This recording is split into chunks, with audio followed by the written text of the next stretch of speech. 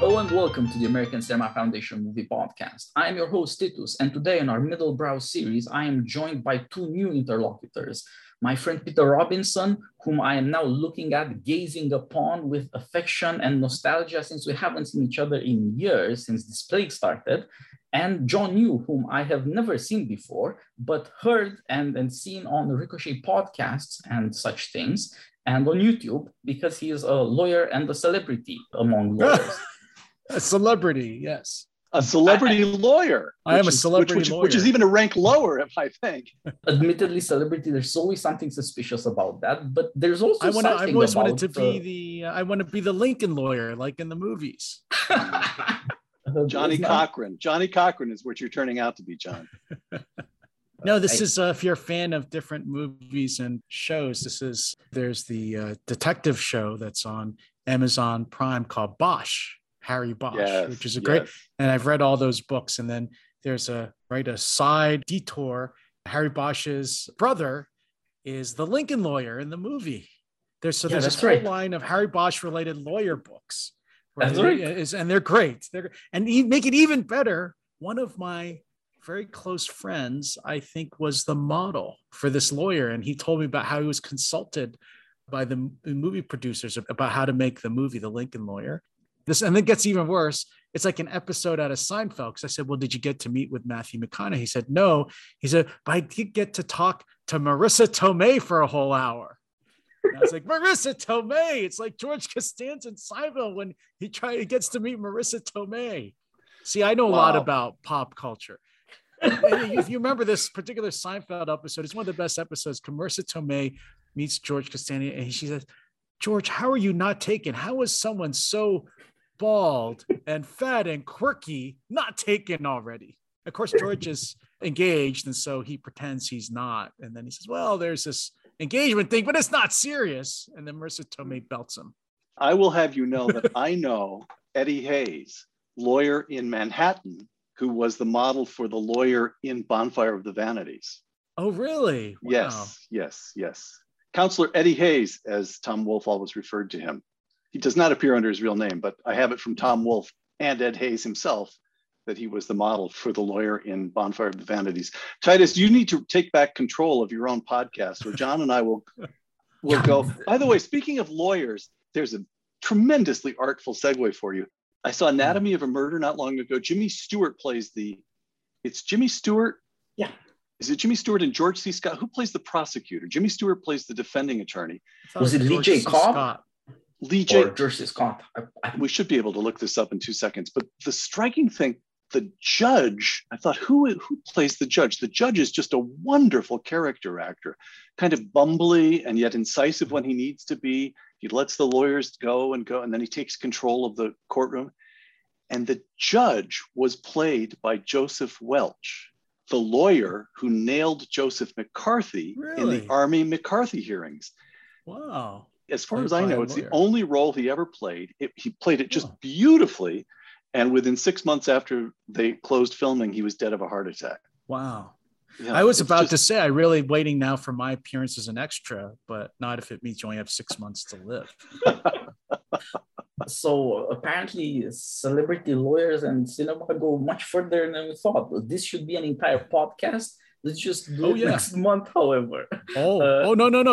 We have courses in law schools called Law and Cinema, where we just Are you serious? Yes, we talk about the depiction of lawyers and judges, because there's so many movies about the law. And so we wonder, like, do more normal people, civilians, believe about the law what they see in TV and movies, not from how it actually operates? Like, how do you know what the Miranda warning is? It's not because you looked it up. It's because you hear it on every TV show about police officers. Right. So we have whole courses about, like, depiction of the law in movies. Yes. I just looked it up. The prosecutor was George C. Scott, by the way. Yeah, you're right. In Anatomy of a Murder, 1959 picture. That's Otto Preminger. It was. That's exactly right. Kind of movie. It's a good movie. Was the woman I have to say, I look at it and I think it's liberal, but it is a good movie. Jimmy Stewart was such a staunch defender and close friend of Ronald Reagan that he inoculates the whole movie for me. If Jimmy Stewart's there, I think to myself, this movie's safe, and I can relax and I don't think in ideological terms at all, which that's a very difficult toggle to reach in my mind. It's almost always on, but Jimmy Stewart toggles it off. Oh, so Jimmy Stewart, right? He put his movie career on hold and went served on the bombers in World War II. I mean, that's Yes, amazing. he did. That's right. Right? Yeah. Yes, he did. Yes, he did. And And he he lost was one a of his Republican. he lost one of his stepsons. His wife had been married before. He was only married once, but his wife had been married previously, and he lost one of his stepsons in Vietnam. I did not know Wow, that. I didn't know that. And never turned against the Vietnam War. He was a really remarkable man. I met him once. I was in the White House. I said, Mr. Stewart, I wrote the remarks the president is about to deliver. And here's what Jimmy Stewart said to me. Oh, and then his wife came and took him by the elbow and led him away. He didn't have some witty remark about how the writers are more important than the actors or something? No, he was pretty old man at that stage. He was trying to figure out where he was supposed to go. Anyway, that was my life with Jimmy Stewart. Titus, take control. All right. I'm fascinated by this idea of lawyers and cinema and what it means to have celebrities and what it means to have the law give you these images that indeed you would never know from real life. You just see it in the shows and the movies. Hopefully you've never had the Miranda warnings read to you. Not me. Hey, so I'm sure Peter has many times, but yes, the Miranda warnings you only know from Law and Order, really. Law and John, Order. do you find yourself, when you read these Michael Connelly Bosch novels, do you find yourself critiquing it as a lawyer? Course. Now he's got this wrong, or they've got that wrong. Or so who's good? From the lawyer's point of view, who has the procedure down? I actually think these Michael Connelly books are very good. He basically, if I remember correctly, Michael Connelly used to be a crime reporter for the LA Times. So he's getting a lot of this from the police officers he knew and covering the crime. So it's very, the plot twists and everything are a little, can be silly, but I find like in terms of the procedural stuff, I think it's fairly true to life. Yeah. All right. Thank you. Because I love Bosch. I don't love it enough to read it, but I love it enough to watch the show. Oh no, the books are much better than the TV show.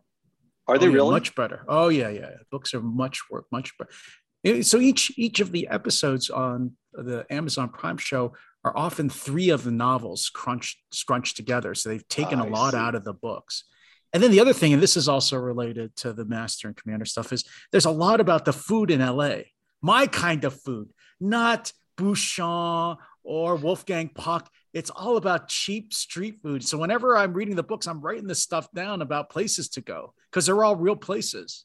And like where to get like cheap, good burritos and French dip sandwiches and Japanese curry. Because he was a crime beat reporter. I didn't know. I should have known that about him. I did not know that about him. Oh yeah. Okay, so that's why the grit in those books is real. Yes. The feel of the streets is real. He comes by that the books honestly. are even grittier. So Master and Commander, as I rewatched it last night for the first time since it came out in 2003. Oh, really? Yes. Oh, I've seen it like 10 times. Oh, have you? Okay, so it's on TV all the time. It's on cable all the time. Yeah, I always. Is it really? See it on cable. So Patrick O'Brien wrote 20 novels from 1969 to 1999. Master and Commander, the movie, takes episodes from at least 2 or 3. Isn't that right? Yeah, there's elements from first one, Master and Commander, from I think it was HMS Surprise, the 3rd one, and from Far Side of the World, which is the 10th one, but they're all modified into a script. The director, Peter Weir, he's wonderful, and he put up this entire thing that comes up to one full story and a kind of account of Britain versus France and the Napoleonic Wars. But also the characters are the characters from the novels, and the care of all things nautical is also from the novel. So for all the liberties taken, they fit fairly well in the series. I think even fans liked the fact that it's close enough to getting a 21st Aubrey Maturin story in the movie. So that's why it was such a success. And it's also more a movie. It's more cinema and less of a novel. You're not going to have a lot of interior monologue, and you're not going to have all that much nautical jargon. That's not how cinema works. But on the other hand, you do get more of a sense of the mission, the drive, the coming together, the drama, what it means for these people to pull together or to fail, and how catastrophic it could be, of course. It struck me as a flawless movie, almost flawless entertainment in the following sense. From the first frame, it grabs you, and it doesn't let you go until the very end. There's nothing slack in the movie. There's no downtime. There's no moment I felt, and my wife felt, she watched it with me last night. She was seeing it for the first time, that there wasn't a moment when you weren't totally engrossed. And it's quite a long picture. I don't remember, I didn't check the time, but it's quite a long picture. The photography is gorgeous. And I was trying to think, in 2003, how did they do some of those shots? Drones hadn't been invented yet, I don't think. So they must have been using those gyroscopic cameras on helicopters, those aerial shots, which are very expensive to do. The whole thing was just beautiful. There's a kind of lush sense of gorgeousness about it that I just loved. I noticed only about 2 or 3 anachronisms in the dialogue. At one point, the sailor who has his head trepanned, and he says something that the other sailors think is ridiculous. And a sailor sitting next to him says, "Where did that come from?" Well, where did that come from is an early 20th, not an early 19th century construction. And then there's a bit, the first time he appears, the young midshipman Blakeney is referred to as Lord Blakeney. And then about halfway through the movie, he turns into Mr. Blakeney and never is Lord Blakeney again. So there's one little glitch in continuity, but those are minute flaws in a staggering thing. So I also kept thinking, what a tragedy that it was viewed at the time, not as a flop, but as much too minor a success to justify sequels. So I looked this up. The thing cost about 150 million and it grossed about 200 million. So movie studios are notorious for fancy accounting. Who knows how much it netted? But on the official accounting, it was only modestly profitable. It's so beautiful that you think, oh, I want to see 10 more of these. Why didn't they make 10 more? And the answer was, it didn't make much money. It happens that in 2003, shortly after seeing that movie, I found myself seated at lunch with the man who then owned 20th Century Fox Studios, Rupert Murdoch. It was a largely Australian picture. Russell Crowe's an Australian actor. Peter Weir's an Australian director. Rupert Murdoch knew these people and liked them, and they were his friends, and he loved the movie, and he wanted it to be a big success.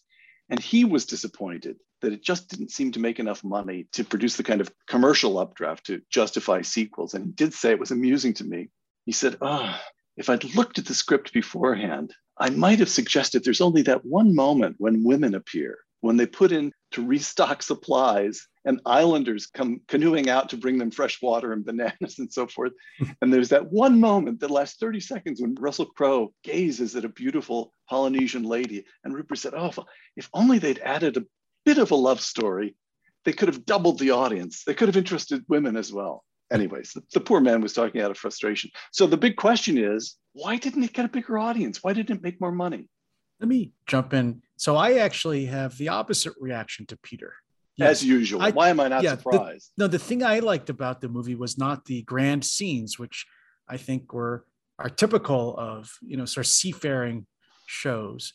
But I liked the creation of the boat, right? They clearly built one and they sailed it. And how small it was, to think that these people would go to sea for a year and live on these little boats. And I think the novels give you this flavor too, but this is why movies are superior in some ways to the written word, is you really don't get a sense of how small it was, how cramped the quarters were until you see it. The captain's quarters, which are the grandest ones, are, they wouldn't even be a hotel room in any American hotel now. Not in Las Vegas, not the hotel room from which you are speaking right now, John. Peter, let me again reacquaint you with my. Oh my goodness. Are you such a high roller that they gave you, Titus? You need to explain that John is showing us on his laptop the extent of his hotel suite. That's the Tratorius Oakland Raiders stadium you can see there from the penthouse. Yeah. Those black and silver bastards.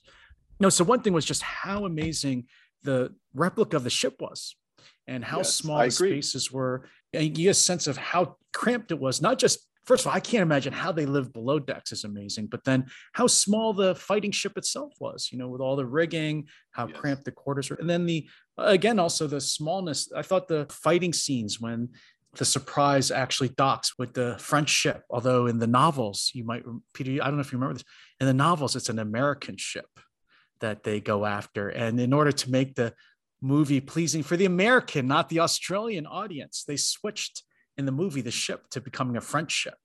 Yeah, But and in, so the in USS Master- oh yeah, Norfolk in the book, becomes it's an American ship. Acheron. In Master and Commander, it's been a while since I read the book. No, it's just, in fact, several of the books are about Jack Aubrey going to war with Americans. And in fact, Yes. I think one whole novel, he's a prisoner in He's Boston. in Boston. Yes, Exactly. he's a prisoner in Boston. During the Right, War right. of 1812. So- That's right. Yeah, Yes, so to yes. make this an acceptable movie, showing America's soft power and cultural dominance once again, even the British author has to convert the enemy from American into French, upon whom all right-thinking people can agree are the true enemies of civilization, the French.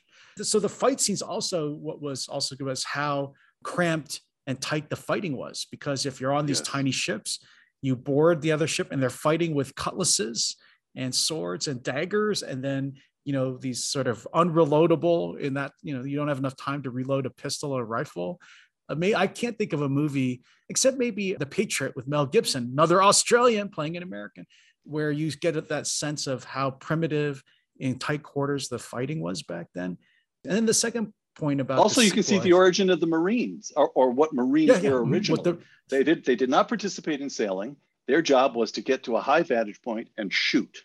And there's some people think the real purpose of the Marines was to keep the sailors from mutiny, because life, as you can see on the ship, was so miserable. That so that's one thing I thought after seeing the movie. The second thing is it's a great point you make about the lack of women, which is also different than the novels, because in the novels, women are a big part of the stories. Right. Remember, there's Matern's wife, Dr. Matern's wife is a spy of sorts, and is a very accomplished woman. And then Jack Aubrey's various love affairs is a big part of the books. He's always getting into trouble.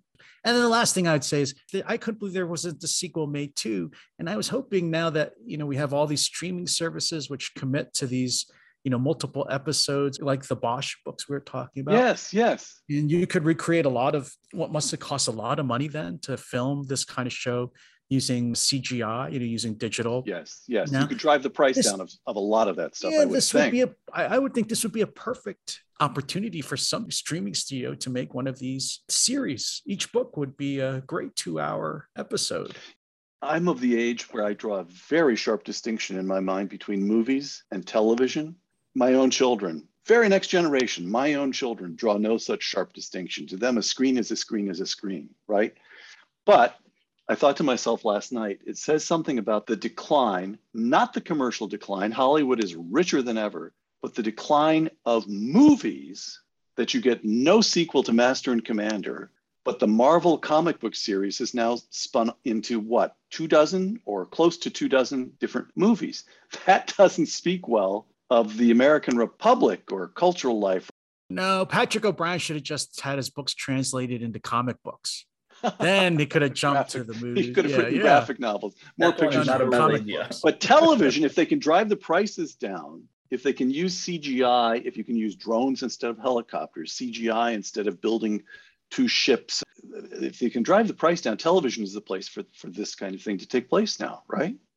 Yeah, this is indeed the right time for big investments. And that's one way to cut the costs. If you're going to get an entire season out of paying a blockbuster budget, then that begins to be worthwhile. That's one thing the movie, you just get a glimpse of what good friends the captain and the doctor are, but the whole 20 or 21 books or however many, where you really see how important that friendship is. You only see, touches of it. In the movie, it's really the action that's the star and not the relationships, I'd say. And so, that's the thing that's another thing that's lost in the 2-hour movie format, rather than suppose this were a 21 episode TV series, and that would become much more important. I did feel as though Russell Crowe's character in the movie was pretty true to Jack Aubrey as he appears in the novels, and that Paul Bettany's Dr. Maturin was perfect. He got that just exactly right. He's half Irish and half Catalan. We learned in the movie that he calls himself Irish. He's actually comes from these 2 countries. Britain has run Ireland. Spain runs Catalonia. If you know this, he fits into European history. He's a permanent malcontent. His people have been oppressed for centuries on both sides. Is the way. That's why Peter loves this guy. Yeah. And he's skeptical, but at the same time, there is the kind of undercurrent. And it may well have been that they had to replace an American ship with a French ship, but you still get English, you still get the kind of common, it's not democracy exactly in England, but you do get an openness to the common figure, and Napoleon is still a tyrant. It's the Republic versus the Empire. It's Frodo versus the Eye of Sauron. All of that comes through, right? I still don't get why Frodo gets to win. That always irritated me.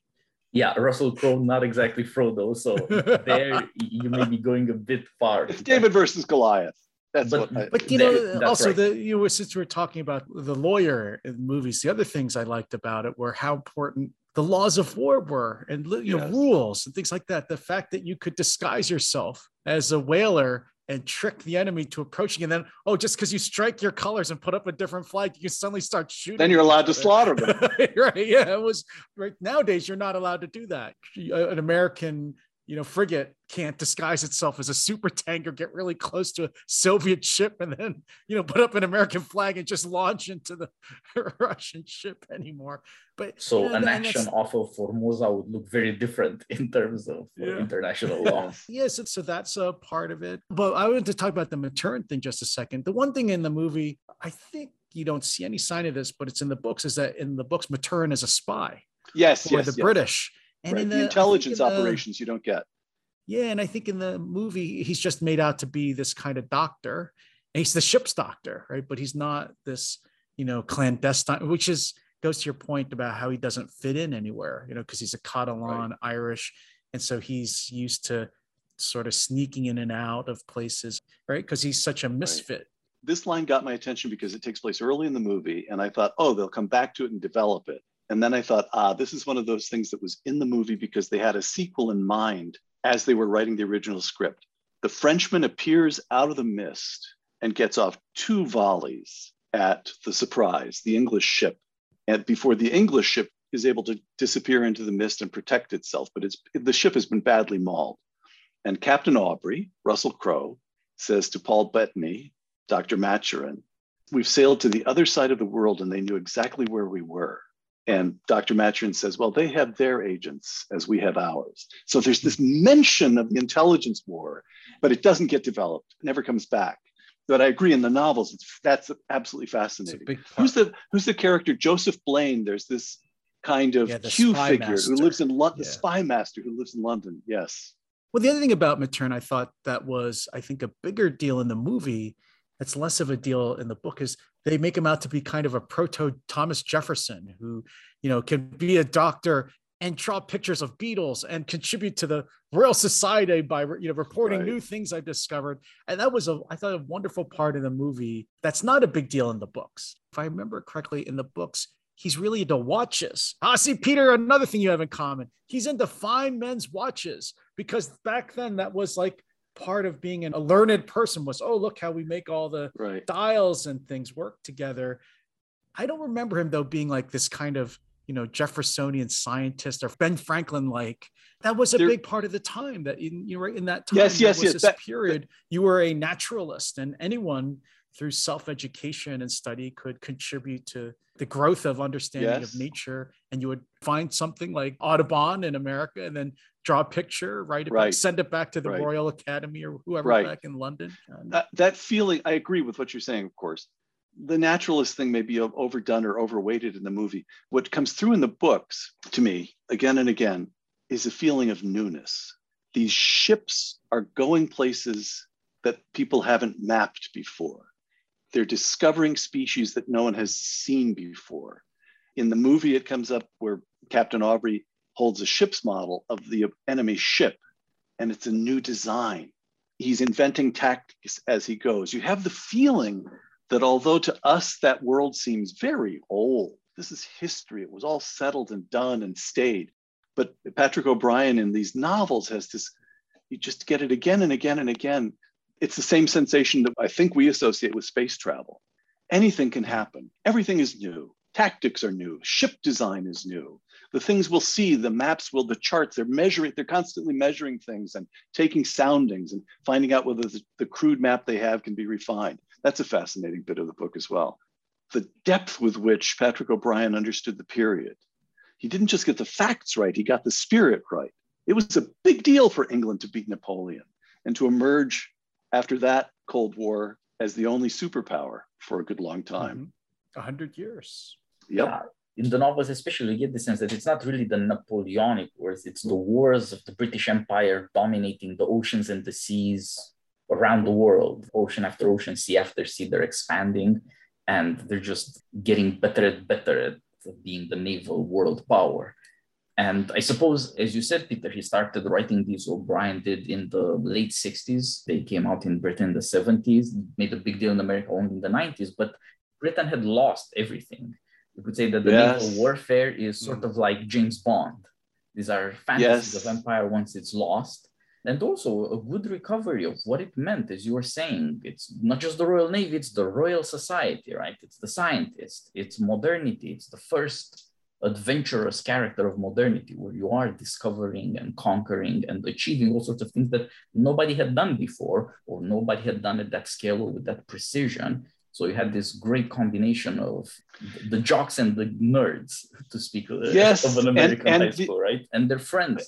Which I'm sure, I know this is only occurring to me now, but I'm sure one of the reasons I loved it so much last night when I watched it again, not a touch of wokeness anywhere. You get the feeling where this is what we've been talking about, that it's not a self-conscious, self-loathing empire yet.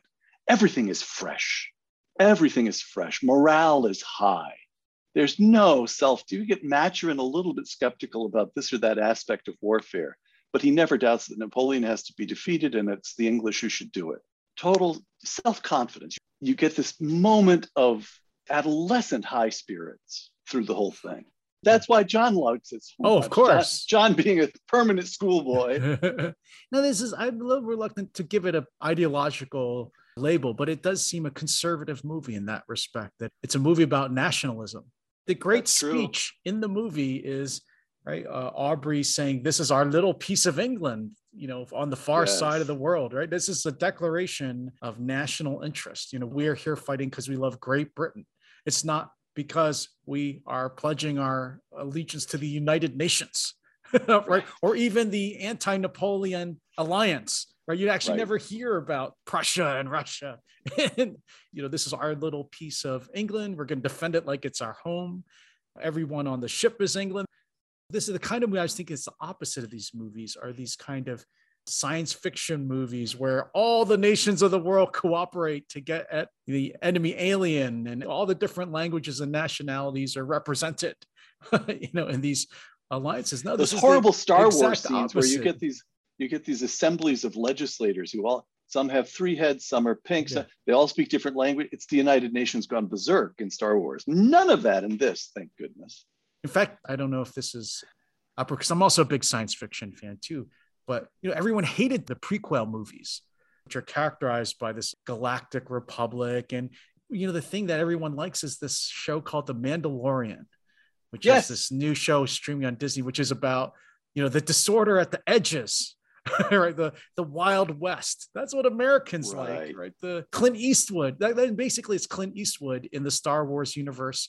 You're not relying on the intergalactic empire republic for yourself. You rely on yourself. Yeah, it is. The Mandalorian's voice even sounds like, right? Oh yeah, The Mandalorian is a great show because it is as if Clint Eastwood has been brought back and just given a blaster rather than a. Can you hear the Mandalorian's voice? Is Clint Eastwood's voice? He's very soft spoken. Do you feel lucky? Yeah. Well, do you? It's. You're right. I hadn't thought of that, but it's Clint Eastwood. Oh yeah. In fact, I think if you watch The Mandalorian, they actually have Western movie sort of little tunes and echoes in the soundtracks. And, you walk into the bar and you start shooting. Right. It's very similar. Right. Sergio Leone should be making royalties off that show. Yes. Exactly. Good point. I hadn't spotted that. It's so embarrassing to see something. John you're right. Something out. The Ennio seems obvious. Musical cues too. Yeah, I'm a big I out pop culture you any day, Peter. Yeah, you went to your fancy Ivy League schools out there, and you're going to start that? The shock of on Peter's face. It's too bad this is an audio broadcast. Harvard and Yale is attacking Dartmouth. Are you kidding me? Unbelievable. Well, it's always the privilege denouncing privilege, isn't it, Peter? What did you? John goes to Harvard undergrad, Yale's law school, and then just because he likes Philly cheesesteak, he thinks he's a common man. Unbelievable. Oh, see, Peter, you didn't sit in on my. So Peter and I were together yesterday at the Hoover Institution because they run this boot camp for college students. So Peter, I saw him for lunch yesterday, but he didn't stick around for my class.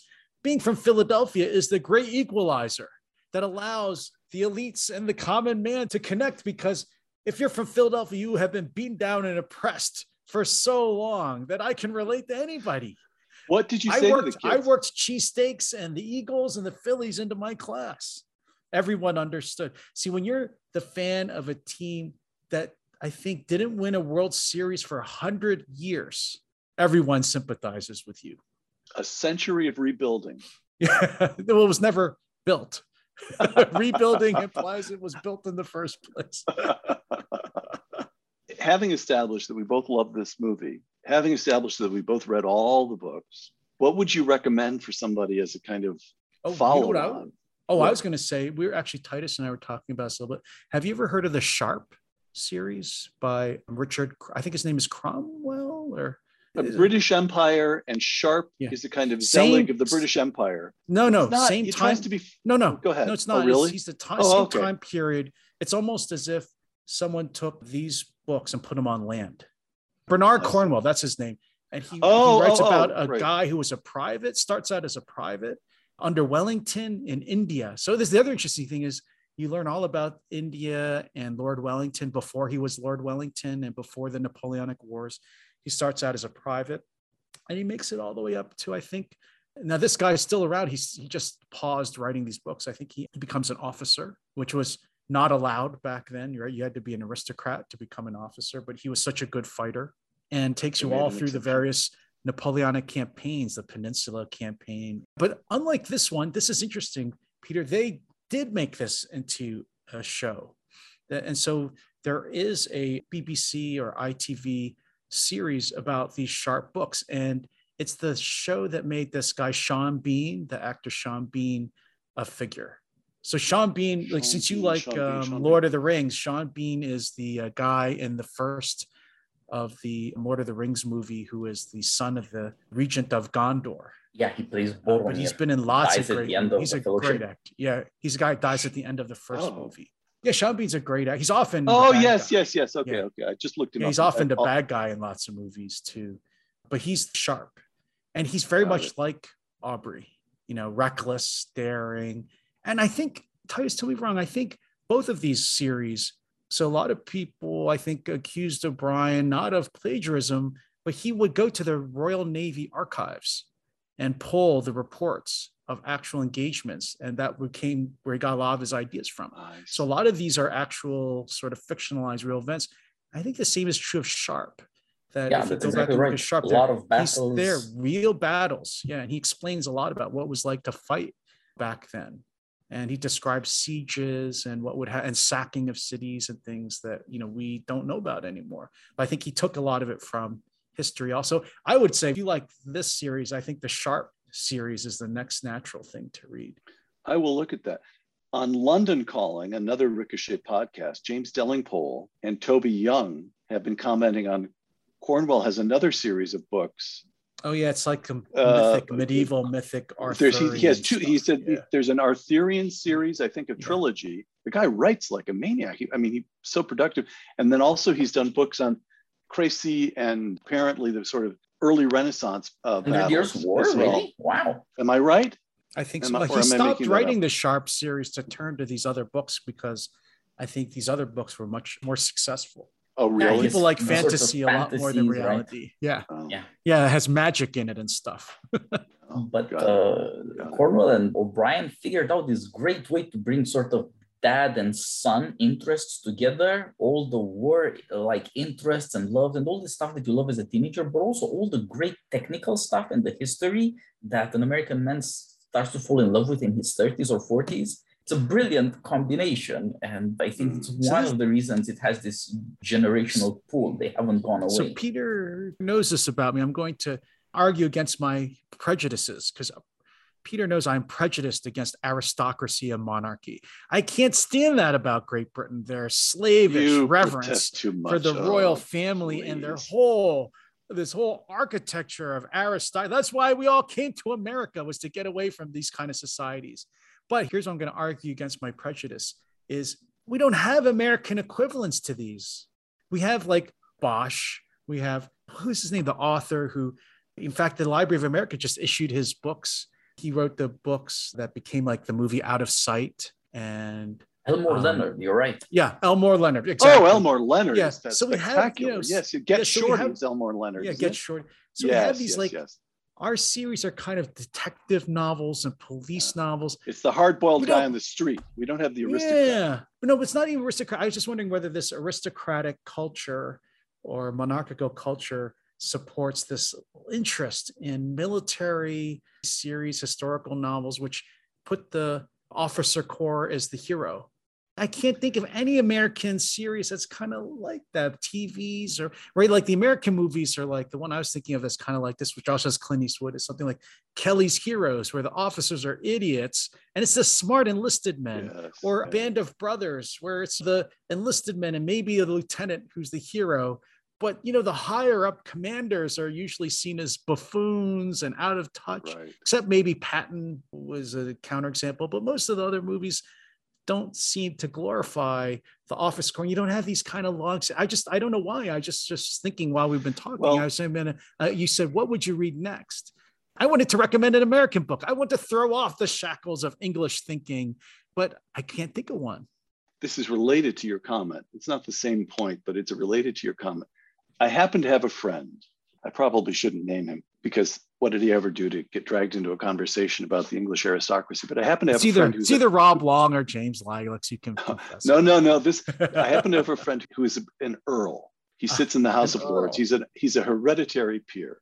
And one of the big changes he tells me in the House of Lords, you recall that Tony Blair reformed the House of Lords, reducing to a small number the hereditary peers who sit there and increasing enormously the life peers. That is to say, the people who only get a title for their own lifetime and it does not pass down in their family. In his father's time, this is an old title. My friend is the more than 1,000th holder of this title. So it goes back more than 3 centuries. Does he have a gigantic jaw and a lisp? No, actually, he's highly intelligent, very successful, and he's a remarkable guy. But here's the point.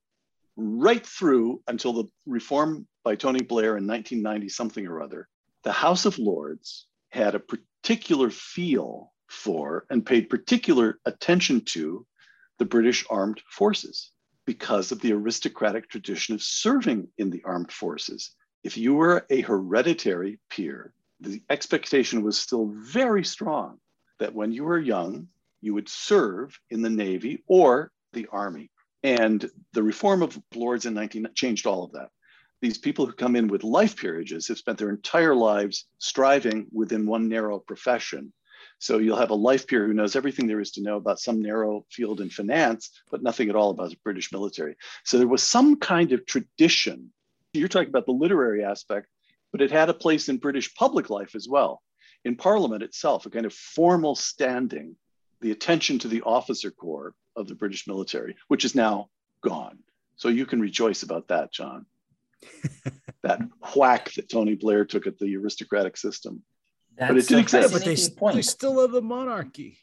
Oh, John. A hereditary monarchy. How can people in this day and age subject themselves to the idea that they are to be ruled by a hereditary monarchy? She doesn't rule anything. She does. It's the lottery of birth. They said, well, this is too dangerous to have people represent the nation. You'll end up with some lunatic dictator.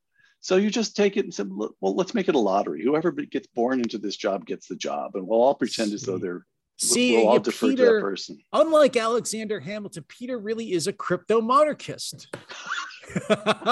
Poor Alexander Hamilton accused his whole life of being a crypto monarch, but he wasn't. Peter Robinson, crypto monarchist. Oh, so the next book we're going to have to read, our friend and Hoover colleague, Andrew Roberts, has a new book out on George III. Oh, really? Oh. Although Andrew's a little suspect. Yeah, it will be interesting, won't it? We'll have to. He's a fan of George III. Oh, yes, he is. Is he also really? a fan of Napoleon, which makes his book on Napoleon was overwhelmingly pro-Napoleon, which gives me a little bit of I'm not Well, he telling you wasn't anything. all bad. He wasn't all bad. In Europe, Napoleon was the greatest figure of the entire 19th century, and by default, therefore, also of the 20th century. He was just an early version of the European Union, Peter. But I rest he was a my conqueror. case. I rest my case. As early as Stendhal, right, in Le Rouge et le Noir, Julien Sorel just wants to be Napoleon. That's his only ideal. What can a Frenchman aspire to? If you're a man of talent or you think you have an ambition, what could you really be? It's the only thing worth being. And it was that way for the rest of the century. And books about Napoleon accordingly still sell. Some kind of resurgence of aristocracy in revolutionary Europe. And unlike the aristocrats, he wasn't old and stodgy. It's an amazing thing, isn't it, that the Swedish royal house still bears the last name Bernadotte. Ooh, Titus and I may have John on this one. You know what we're talking about. He's the only one of the kingdoms of Bonaparte that hung on. Oh, that's left. Right. Strangely he was enough. one of Napoleon's field marshals. Yep. Who actually had a falling out with Napoleon. Napoleon didn't install him. The Swedes invited him to come be king. Is the Dutch royal family still not the House of Orange? Did it not make it all the way? They're still the House of Orange, but they weren't installed by Napoleon. Oh no, they're no. I'm not talking about Napoleon. I'm just thinking of royal families. Oh no, back to that time. The oldest continuous family line is the Danish monarchy, which goes back to somebody called something like Hagar Bluetooth or some. I mean, it goes. They can trace this thing all the way back. They can trace the thing all the way back to some Viking. That's why they named Bluetooth, the technology. Yes, that's right. I remember reading that. That's right. One tangent after another, but as long as we're talking about these the are Danish, I learned in Copenhagen. Somehow this stuff still has a power to fascinate people. It does. Who knows why? John will tell us why. I learned when I was in Copenhagen. Maybe this is a monarchy more to your liking, John. That the Queen, Queen Margrethe, most Mondays of each month has office hours. Anyone who wants to turn up can show up and go say hello to the Queen or bring a complaint to her. Isn't that remarkable? That apparently works. She shows up, there's an office, and people get in line and go in and have a word with her. American presidents did that 200 years ago. Yes, you could just show up and bother Jefferson or Lincoln for that matter. Well, that's how I feel like when students come to my office hours. I feel like a monarch saying, "What the hell are you doing here? I've got to go polish the silver." Do you actually keep office hours, John? Oh, you have to.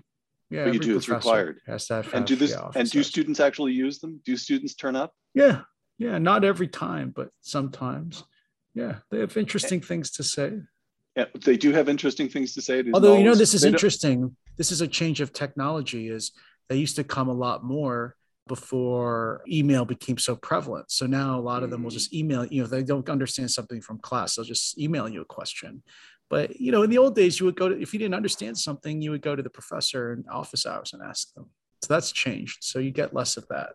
But as yet, there's no revolution against the aristocracy of tenure. The only American aristocracy. Of course not. No, there's still some. Yes. There's still some bispherics and other sinecures that must be preserved. Yes. Thank you, Titus. Thank you. The next time John attacks the aristocracy, I will say, yes. A tenured professor attacking members of the House of Lords. Well, I just want everyone to make sure they know who's actually superior. John's in favor of meritocracy because he's pretty sure he'll always come out on top. I have my doubts. Those of us who have less talent have their doubts about that sort of thing.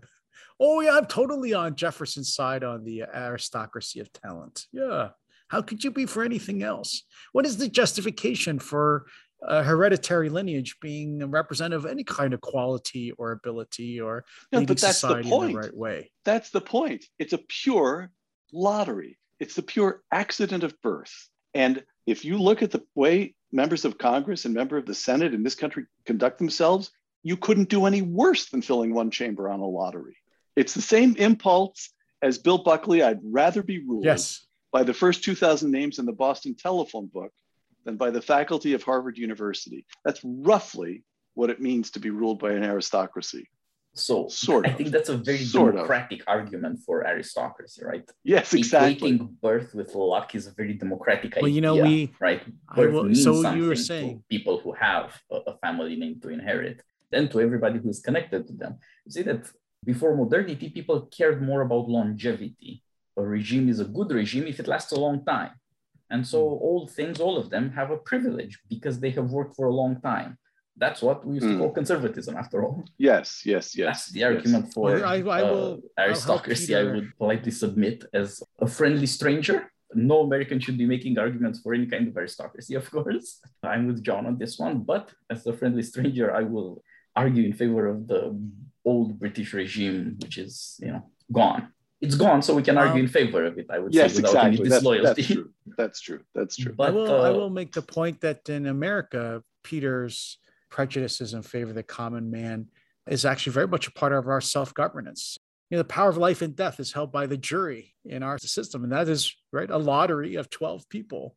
Yes, it is. To represent the average of the community who get to hear complicated evidence and decide whether O.J. Simpson really did it or not. John, have you ever been involved in jury selection? Oh, I always get knocked out. The first thing they ask you is, do you know anybody in law enforcement? Do you know any judges? I'm like, oh, judges. Well, which courts? So they're like, get out of here. Just get the hell out of here. I sat in on a voir dire, which is often not shown in movies because it's uninteresting. But usually when you have a criminal trial, you call 100 people to potentially serve on the jury. And then both sides, the prosecution and defense, then ask them all questions to reduce it down to 12 people. So that's called voir dire. You're trying to detect bias. So you're trying to detect, is someone biased for law enforcement? And so I actually made it to the 14th. Like I was in a group of 14 because this particular judge didn't ask about anyone's backgrounds first. Usually you fill out a questionnaire and then they knock me out right away when they find out I'm a law professor and who I know. This time the judge just went right to ask the lawyers, ask them questions about it. And you'll hear the funniest things. Like, not funny. They're amazing. Like a lawyer will say, have you ever had interactions with the police? And so this person will say, yes, I have. What do you think about the police? And this person will say, I think they are always lying. Right? So they're like, okay, you can leave now. Like things like that. People are so upfront with their prejudices in this. Oh, they are. Like they don't. They just because they're honest. They're answering honestly about the way they think, or because they're shrewd enough to give answers that'll get them kicked out. Who wants to serve on a jury after all? That's interesting. Then this is part of the theatrics of the trial. That is why it's such a good material for movies and TV. Is people when they're sitting in the little jury box or up on the witness stand and the judge is talking at them, and I think you can tell pretty well when someone's lying or not. Oh, you can. People get very nervous, even though there's nothing at stake. Even if it's just you, whether you serve on a jury or not, which is not the biggest stakes in the world, you can tell when people lie, I think, to get out of jury service. And the judges who've seen thousands of these people, they start asking them more questions. The judge sometimes will jump in and say, oh, you really think all the police are always lying? And they'll say, well, give me an example. Or he'll say, really, so if you had an altercation and someone tried to attack you, you call the police, you don't trust the police to be there. And they'll go on and on to make sure no one gets away with that. Because the judge is the one who's supposed to make sure they go ahead and assemble a jury. His interest is in keeping the trial efficient, for want of a better word, for bringing it in on time and on budget, so to speak. Is that right? Yeah. If you think about it, if it's easy to get out of jury service just by saying, I think all the police are liars, soon you won't have anyone to serve on the jury because everyone will say it. So the judges have an interest in making sure people are only dismissed from a jury for the right reasons and not just because they don't want to miss a few days off from work. Right. And so I've always wanted to be on a jury because I wanted to see, right? So here's another great example, right? How do we think jury deliberations in the closed room are like? We probably think it's like 12 Angry Men. 12 Angry Men. Right? The greatest movie ever made. In fact, we show that to students in this course on cinema and the law. I've always wanted to actually see what it's like because I don't think it's like that at all. I'm very curious to see but I've never been able to get in. See, Peter, you can because your ignorance of the law is a sure ticket for you to get into a jury. So, John, you can be an American meritocrat, but not one of 12 men good and true. Yes. Yeah, I'm actually not sure I trust juries anymore. I know how to get myself out of jury selection instantly. I'll tell them I know you, John. That's true. You get out of here. Ticket out of the jury every time. Or Rob Long. or Rob Long. It's a very interesting observation that there's some kind of fight between the comfortable desire to get out of the duty and, on the other hand, the solemnity of the moment that makes you fidgety about lying or, in some sense, breaking your word, even if the stakes are very low for jury selection. And it is true that people still select juries. Americans still do jury duty. The part of citizenship that goes against every It's the closest many Americans will get to participation in self-government. You're basically, for that time period, you're an official of the government in a way. You are wielding the power of the state. Most people never do that again or never have to do it. They should welcome it. Most people don't want to serve on juries because it takes time. You miss out on jury, you miss out your days from work. Although maybe during the COVID lockdown, since the federal government's paying people not to work, maybe all those people should be required to do jury service for everyone else for the next 10 years. That's a good idea. You see the Democratic impulse, John? One thing after another, John says, he could get elected to anything the way he talks. But he chose the law. And America is safe. And this will stick the knife in me, Peter. I'm surprised you didn't do this. Who did Alexis de Tocqueville say were America's natural class of aristocracy? Please don't tell me the lawyers. Yes, the lawyers. He said, because there's no nobility in America, that function of an inherited aristocracy in society is played by lawyers and judges. Even in a democracy, you have to select people who are clever about speaking, especially if there's the power of the law behind it. So the worst thing about the Master and Commander movie, there was no JAG on the boat. A notable absence of courts martial and whatnot, although in the first novel there is one. So yeah, that's I just loath as I am to give John the last word. I, alas, have to return to the labors of the day here in Palo Alto, California, if you'll forgive me. What time is it? It's evening. Peter's working. You're working on your book, right?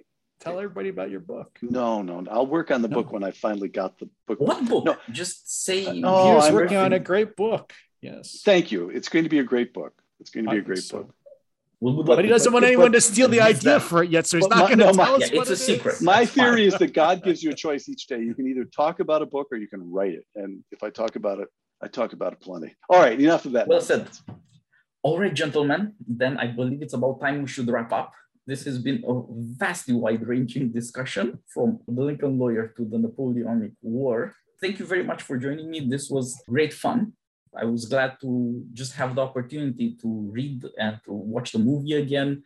These are indeed things we can recommend to everybody. The Patrick O'Brian, Aubrey Maturin series, Cornwell series about the sharp novels, and of course the Hornblower series from 3 generations back, or 4 now, I guess.